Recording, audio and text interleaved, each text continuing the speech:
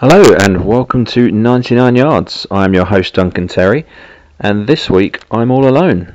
This is a fantasy special podcast where our fantasy writer Justin Brandrick and I were lucky enough to spend some time talking with NFL Network's Marco Fabiano. Whether you're a fan of fantasy football or just the game itself, you'll enjoy this one. Let's hear what he had to say. Michael, welcome to the podcast. Thanks for joining us. How was your off season? Off season was good. There's always like sort of ebbs and flows because you've got the combine, you've got free agency schedule release, and you've got the draft, and then like it's just really slow in the month of June, and then it starts picking up in July once training camps start opening. And here we are, it's August 1st, and we have our first game coming up, so it's exciting. Yeah, I can't believe it's finally here. That June and July is so slow, isn't it? Yeah, it is. It's really slow. Yeah. That's when you start to see all of the NFL employees, social media posting pictures of themselves on vacation, because that's when everyone goes away. And then it's goodbye to the families again, I suppose. Yeah, exactly. Yeah. Yep. Well, we're really glad you could join us, but we are going to put you to work. So if I could kick off, how are you feeling about your Cowboys this year? And does Dak Prescott have the ability to be the next highest paid player in the league?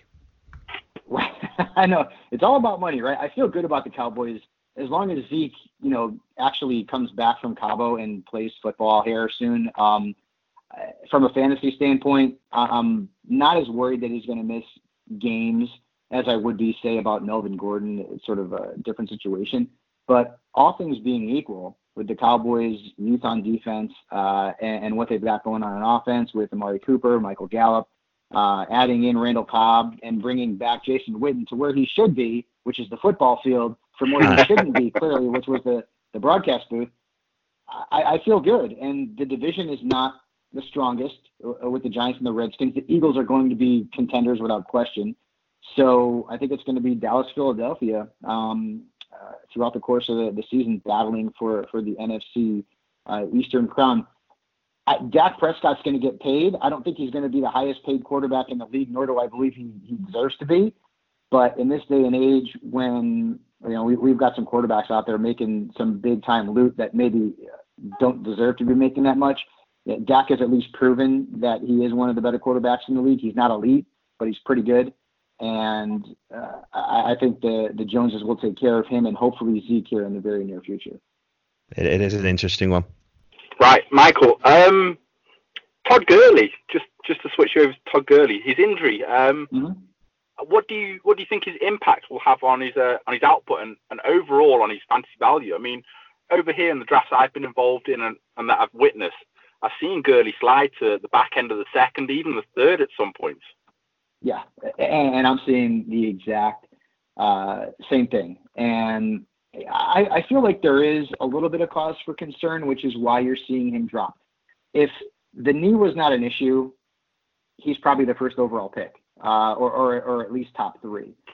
But because of what happened at the end of last season with C.J. Anderson coming in and playing so well, I do think the thing that surprised me the most was when he didn't get as many touches in the Super Bowl. And I do believe that Sean McVay certainly regrets that. If he could do it all over again, he would give Gurley some more opportunities in the biggest stage in the world.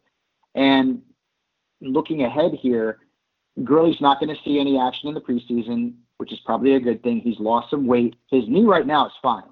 I have a good friend who is a good friend of Todd, and of course I've been picking his brain the entire offseason, and he's telling me that Todd's fine. The decision to limit his touches, I think, is a good thing, because this guy has touched the football an awful lot. I mean, you're talking about a player here who had 340 plus touches 2 years ago, 315 touches last season. He's been a workhorse, and bringing in Darrell Henderson is maybe seen as a negative from a fantasy perspective, because Gurley doesn't project to be a guy who's going to get the ball 25 to 30 times a game. But here's the positive in this. There's still going to be plenty of opportunities for Todd Gurley to be a top 10 fantasy running back. When the Rams get inside the 10-yard line, he's getting the football. he's still one of the most electric playmakers at the position in the National Football League. Sean McVay's offense is going to be one of the most prolific. And if you remember back to a few seasons ago when McVay was the offensive coordinator in Washington with Jay Gruden as the head coach, Chris Thompson was a pass-catching sort of complement in that running game. Now, Henderson could project to be that sort of pass-catching complement to Todd Gurley and give Todd Gurley fewer touches to keep him fresh throughout the course of the regular season. Now, that might be a good thing. We're not talking about a Todd Gurley who's going to touch the ball 350 times, but if he gets 275, maybe to 300 on the high side, that's still plenty of touches for Gurley to be productive. So if that is a best case scenario and Gurley is coming off the board in the mid to late second round, I feel like it's well worth the risk. Now, with that being said, the one caveat is, what if the knee causes him to miss significant playing time? We can't predict injuries. I wish we could. If we could, this whole fantasy football prognostication thing would be a hell of a lot easier. But that is why if you do draft Gurley, you should be looking to handcuff him with Henderson, who's coming off the board in drafts now in the 6th or 7th round. And if you aren't able to get Henderson, then you certainly want to have some backfield depth on other teams to be able to at least sort of stay afloat if Gurley does miss some playing time. I've been in mocks very regularly for the last month, and I had to be honest with you, I am getting Todd Gurley at the end of the second round in a lot of these mocks because I'm willing to take the risk, and I see the potential of having a Zeke Gurley backfield or a Kamara Gurley backfield or a CMC Gurley backfield, and that just excites the heck out of me. And even though there is some concern with the knee, I'm willing to take that risk because if it pans out, my backfield is going to be riding me to the fantasy playoffs. I'm really glad you said that because I gambled upon Gurley myself on the very edge of round 2, so I ended up with a Barkley Gurley backfield. Mm-hmm. And honestly, if you're not the type of person who is willing to take risks, then you avoid them. But I'm telling you right now, Todd Gurley's knee is fine right now. And with what the Rams are doing in terms of sort of making sure that he's not being overworked, not giving him any touches in the preseason, getting him ready for the regular season, they're doing all the right things to make sure that Gurley's knee is able to hold up for a full 16 games. And again, you can't predict injuries, but I'm willing to take the risk on Todd Gurley if he's falling to me at the end of that second round. Some people might not want to take that risk. Michael, my question regards the Eagles, and they have some crowded groups at wide receiver and running back. Is there anyone that warrants a higher fantasy pick, or is it more of a case of hoping to get some value later on? Yeah, I mean, outside of Zach Ertz, there's not a receiver or a running back that I feel like we can trust, at least at this point in training camp. Alshon Jeffrey will be the first wide receiver to come off the board. Deshaun Jackson is going to end up being more of a later round pick. And in the backfield, we're seeing that Jordan Howard is getting the first team reps. Miles Sanders has the most upside. There's no doubt about that.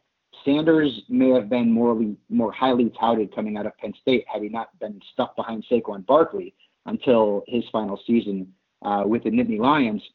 But the committee approach seems to be what Doug Peterson likes to do. He did it last season.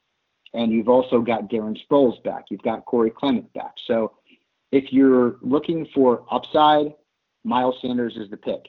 And Miles Sanders will be the first Eagles running back drafted. But don't be surprised if Jordan Howard is the guy who's back there week 1 in that starting role for the Philadelphia Eagles. It's going to be a committee. Maybe it's not going to be as confusing as Buffalo's could project to be, or maybe San Francisco's could project to be. But I do believe that Sanders is the play there. But this is not a player that I'm drafting inside the top 5 rounds. In fact, he's probably going to be going in the 6th or 7th. And if Jordan Howard continues to start, then Sanders will slide a little bit more. Yeah, it's an interesting one. It's a crowded bunch. And it was interesting that they got Sproles, wasn't it? That they had such a big group already, and then they re-signed Darren Sproles. It was very interesting. Just another piece to the committee, and you know it's going to happen because it happens all the time. Like there's going to be a game in like the first 4 weeks where Sproles is going to go nuts, and then everyone's going to be rushing to the waiver wire to pick him up, and then it's going to be even more confusing. But again, Sanders is the target right now, but Jordan Howard, I don't want to call him a sleeper because he's not going to be able to accomplish in Philadelphia what he did in Chicago. And look at his numbers, rushing-wise. His totals were pretty good. Maybe not yards per carry, but in terms of what he did overall, in terms of his rushing stats, pretty good. But he could end up being a guy that sort of files into that flex starter category to start the season if he is atop that depth chart. Brilliant. Michael, just for our listeners, have you got your eye upon anyone that you think is going to make a massive impact that no one else is really backing this season? Oh, man. I mean, I actually just posted my Fabs 5 column, and I did breakouts and sleepers and deep sleepers for all the top 4 fantasy positions. And I can go through some of the players that I like later in drafts. Kalen Ballage in Miami. He's been running with the ones. And I know Kenyon Drake is there, but for some reason they don't see Kenyon Drake as a featured back, and Frank Gore and Drake basically split touches down the middle last season. So if Ballage inherits the Gore role, well, he could be a nice sleeper. Justin Jackson, right now with the Melvin Gordon situation, he could end up being a guy who's worth a late-round flyer. Damian Harris in New England. You're looking at a situation with Sony Michel. If he's right, he's really good, but that knee is seemingly problematic.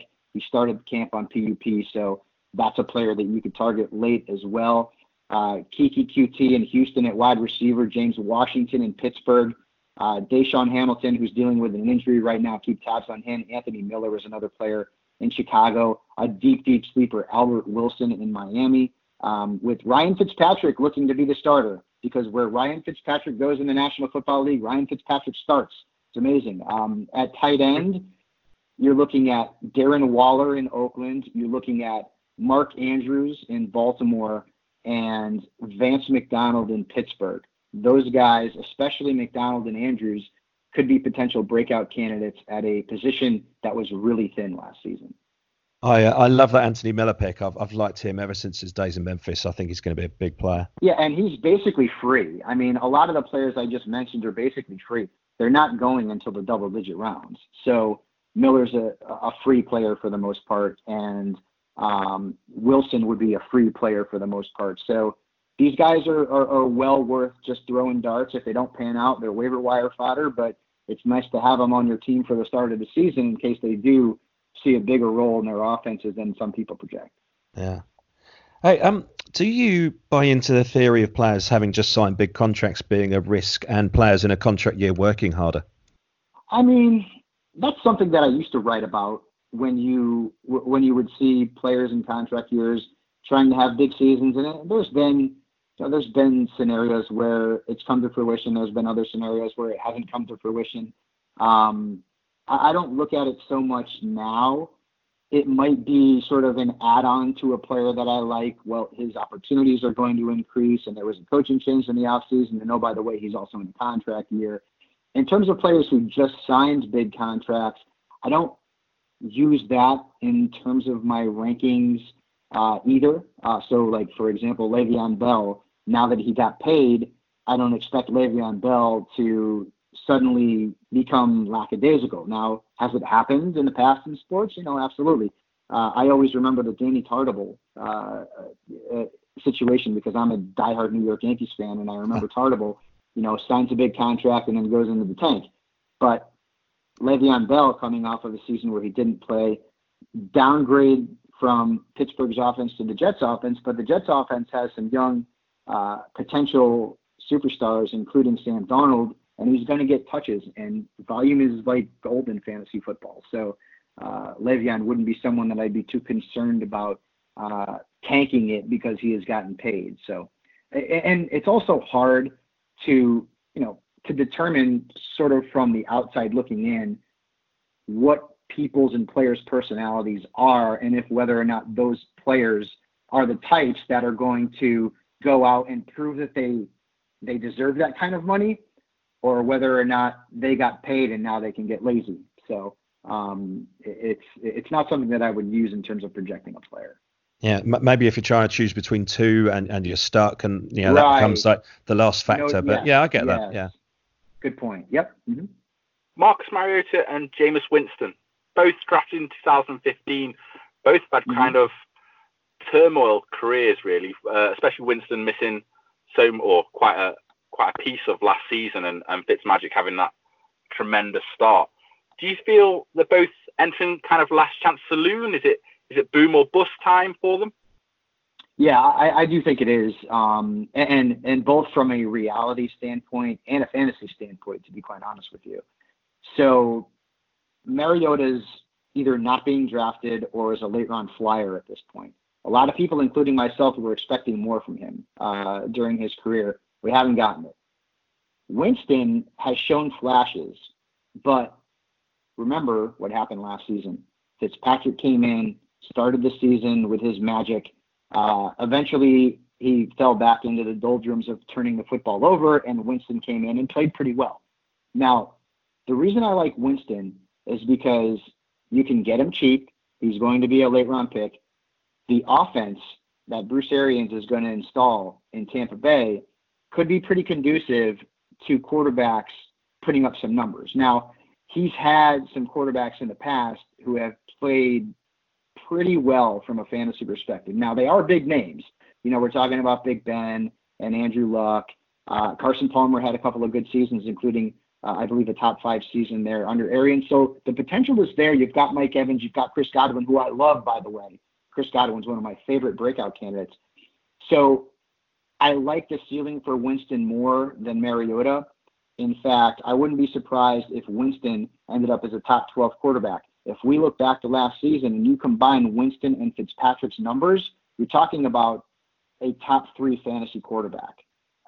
So the potential is there. Winston just has to meet that potential. Even if he's throwing a lot of picks, there could be a lot of opportunities for passing yards, for touchdowns, fantasy points, and again, he is someone who's coming off the board late, so he's a worthwhile flyer for sure. Michael, it's well known that you can get a good enough quarterback by waiting until later in the fantasy drafts, even in a 12 and 14 league. Are you a wait and see guy, or do you like to try for the Mahomes and Rodgers types early on? No, I wait, man. I'm going running backs, wide receivers, heavy. If a tight end, like, I'm never going to get Kelsey or Ertz because I don't take a tight end typically that early. Kittle, I probably wouldn't get. He's coming off the board in the 3rd or 4th round. That's just too rich for my blood, despite how good he was last season. So really where I'd like to get a tight end is in that middle stanza area, like an O.J. Howard or Hunter Henry or an Evan Ingram. And if I can't get one of those guys, I'm probably just going to wait until later in the draft. At quarterback, Mahomes is going to end up going in the top 40.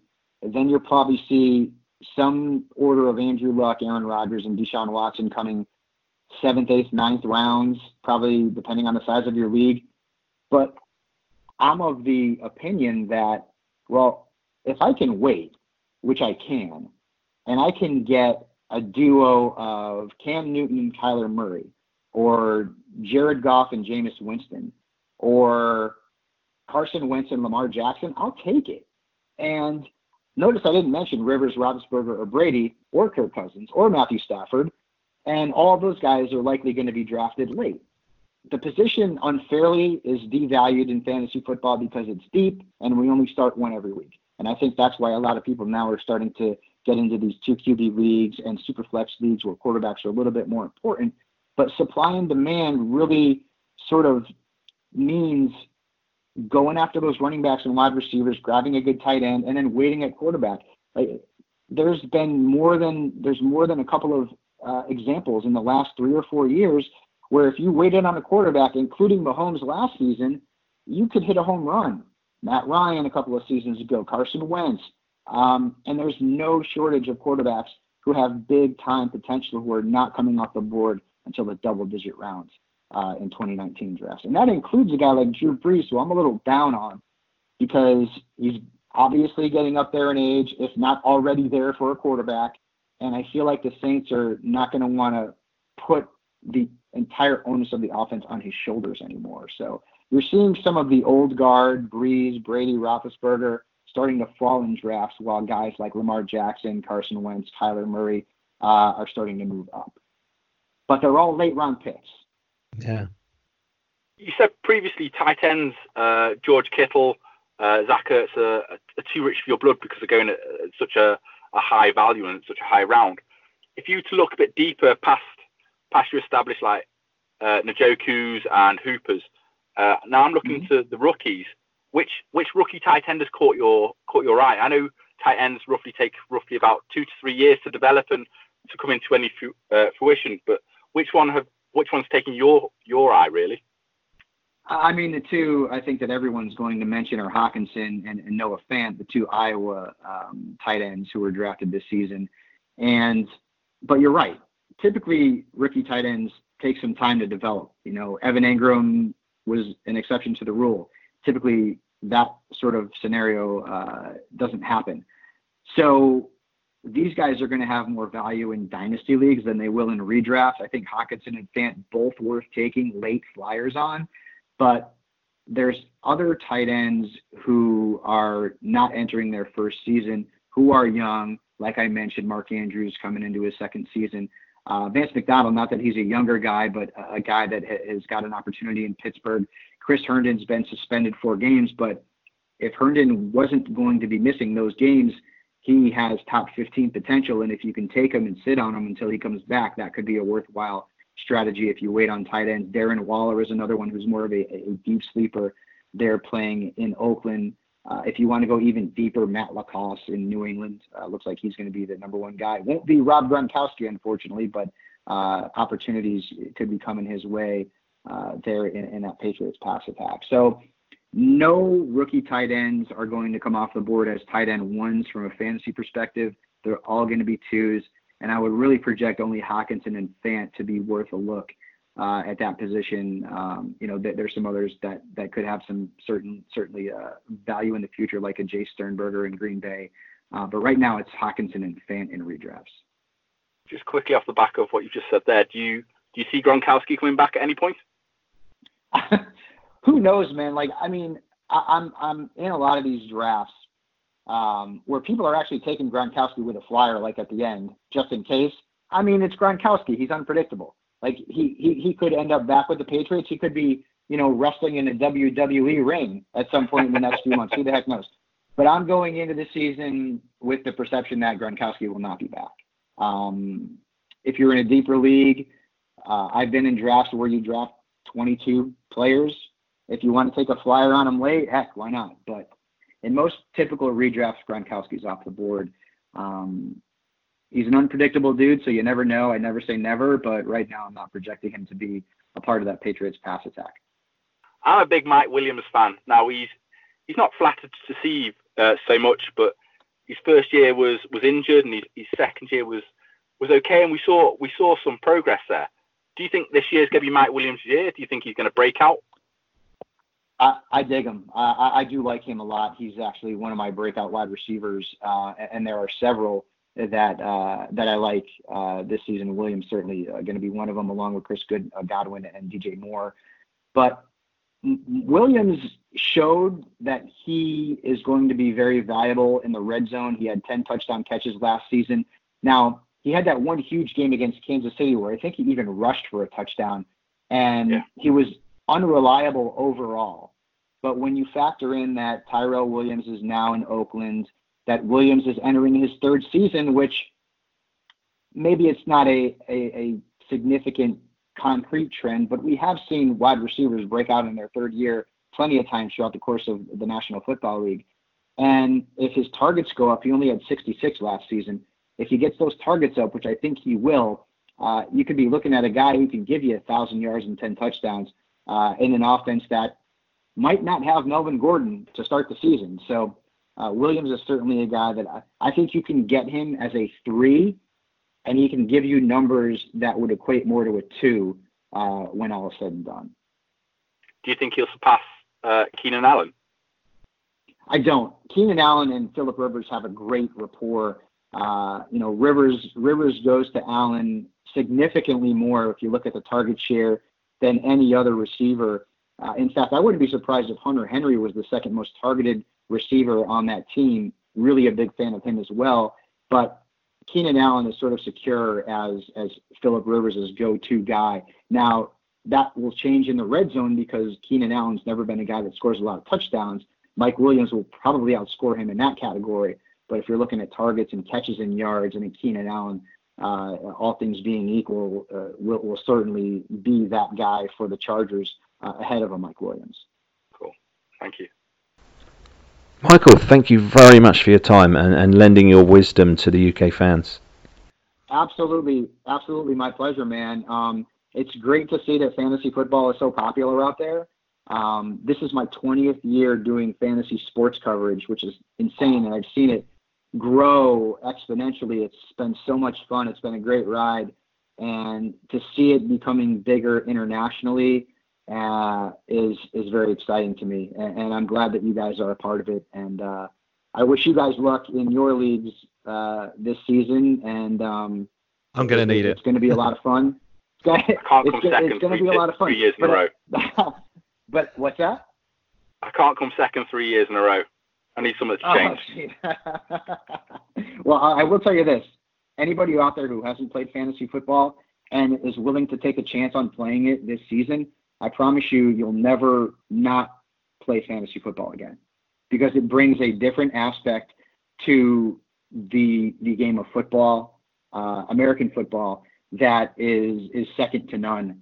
And I can't imagine a Thursday night, a Sunday night, a Monday night during the course of the NFL season without fantasy football. It's been fun, and it's great that it's gotten so popular. Our huge thanks to Michael for the interview and to Andrew for helping to organise. Look out for upcoming podcasts from the College Chaps and Gridiron and Wine, who are doing some fantastic work in the lead up to the season with some awesome guests. And we'll be back soon speaking with Dean Blandino, so do not miss that one. Thanks for listening.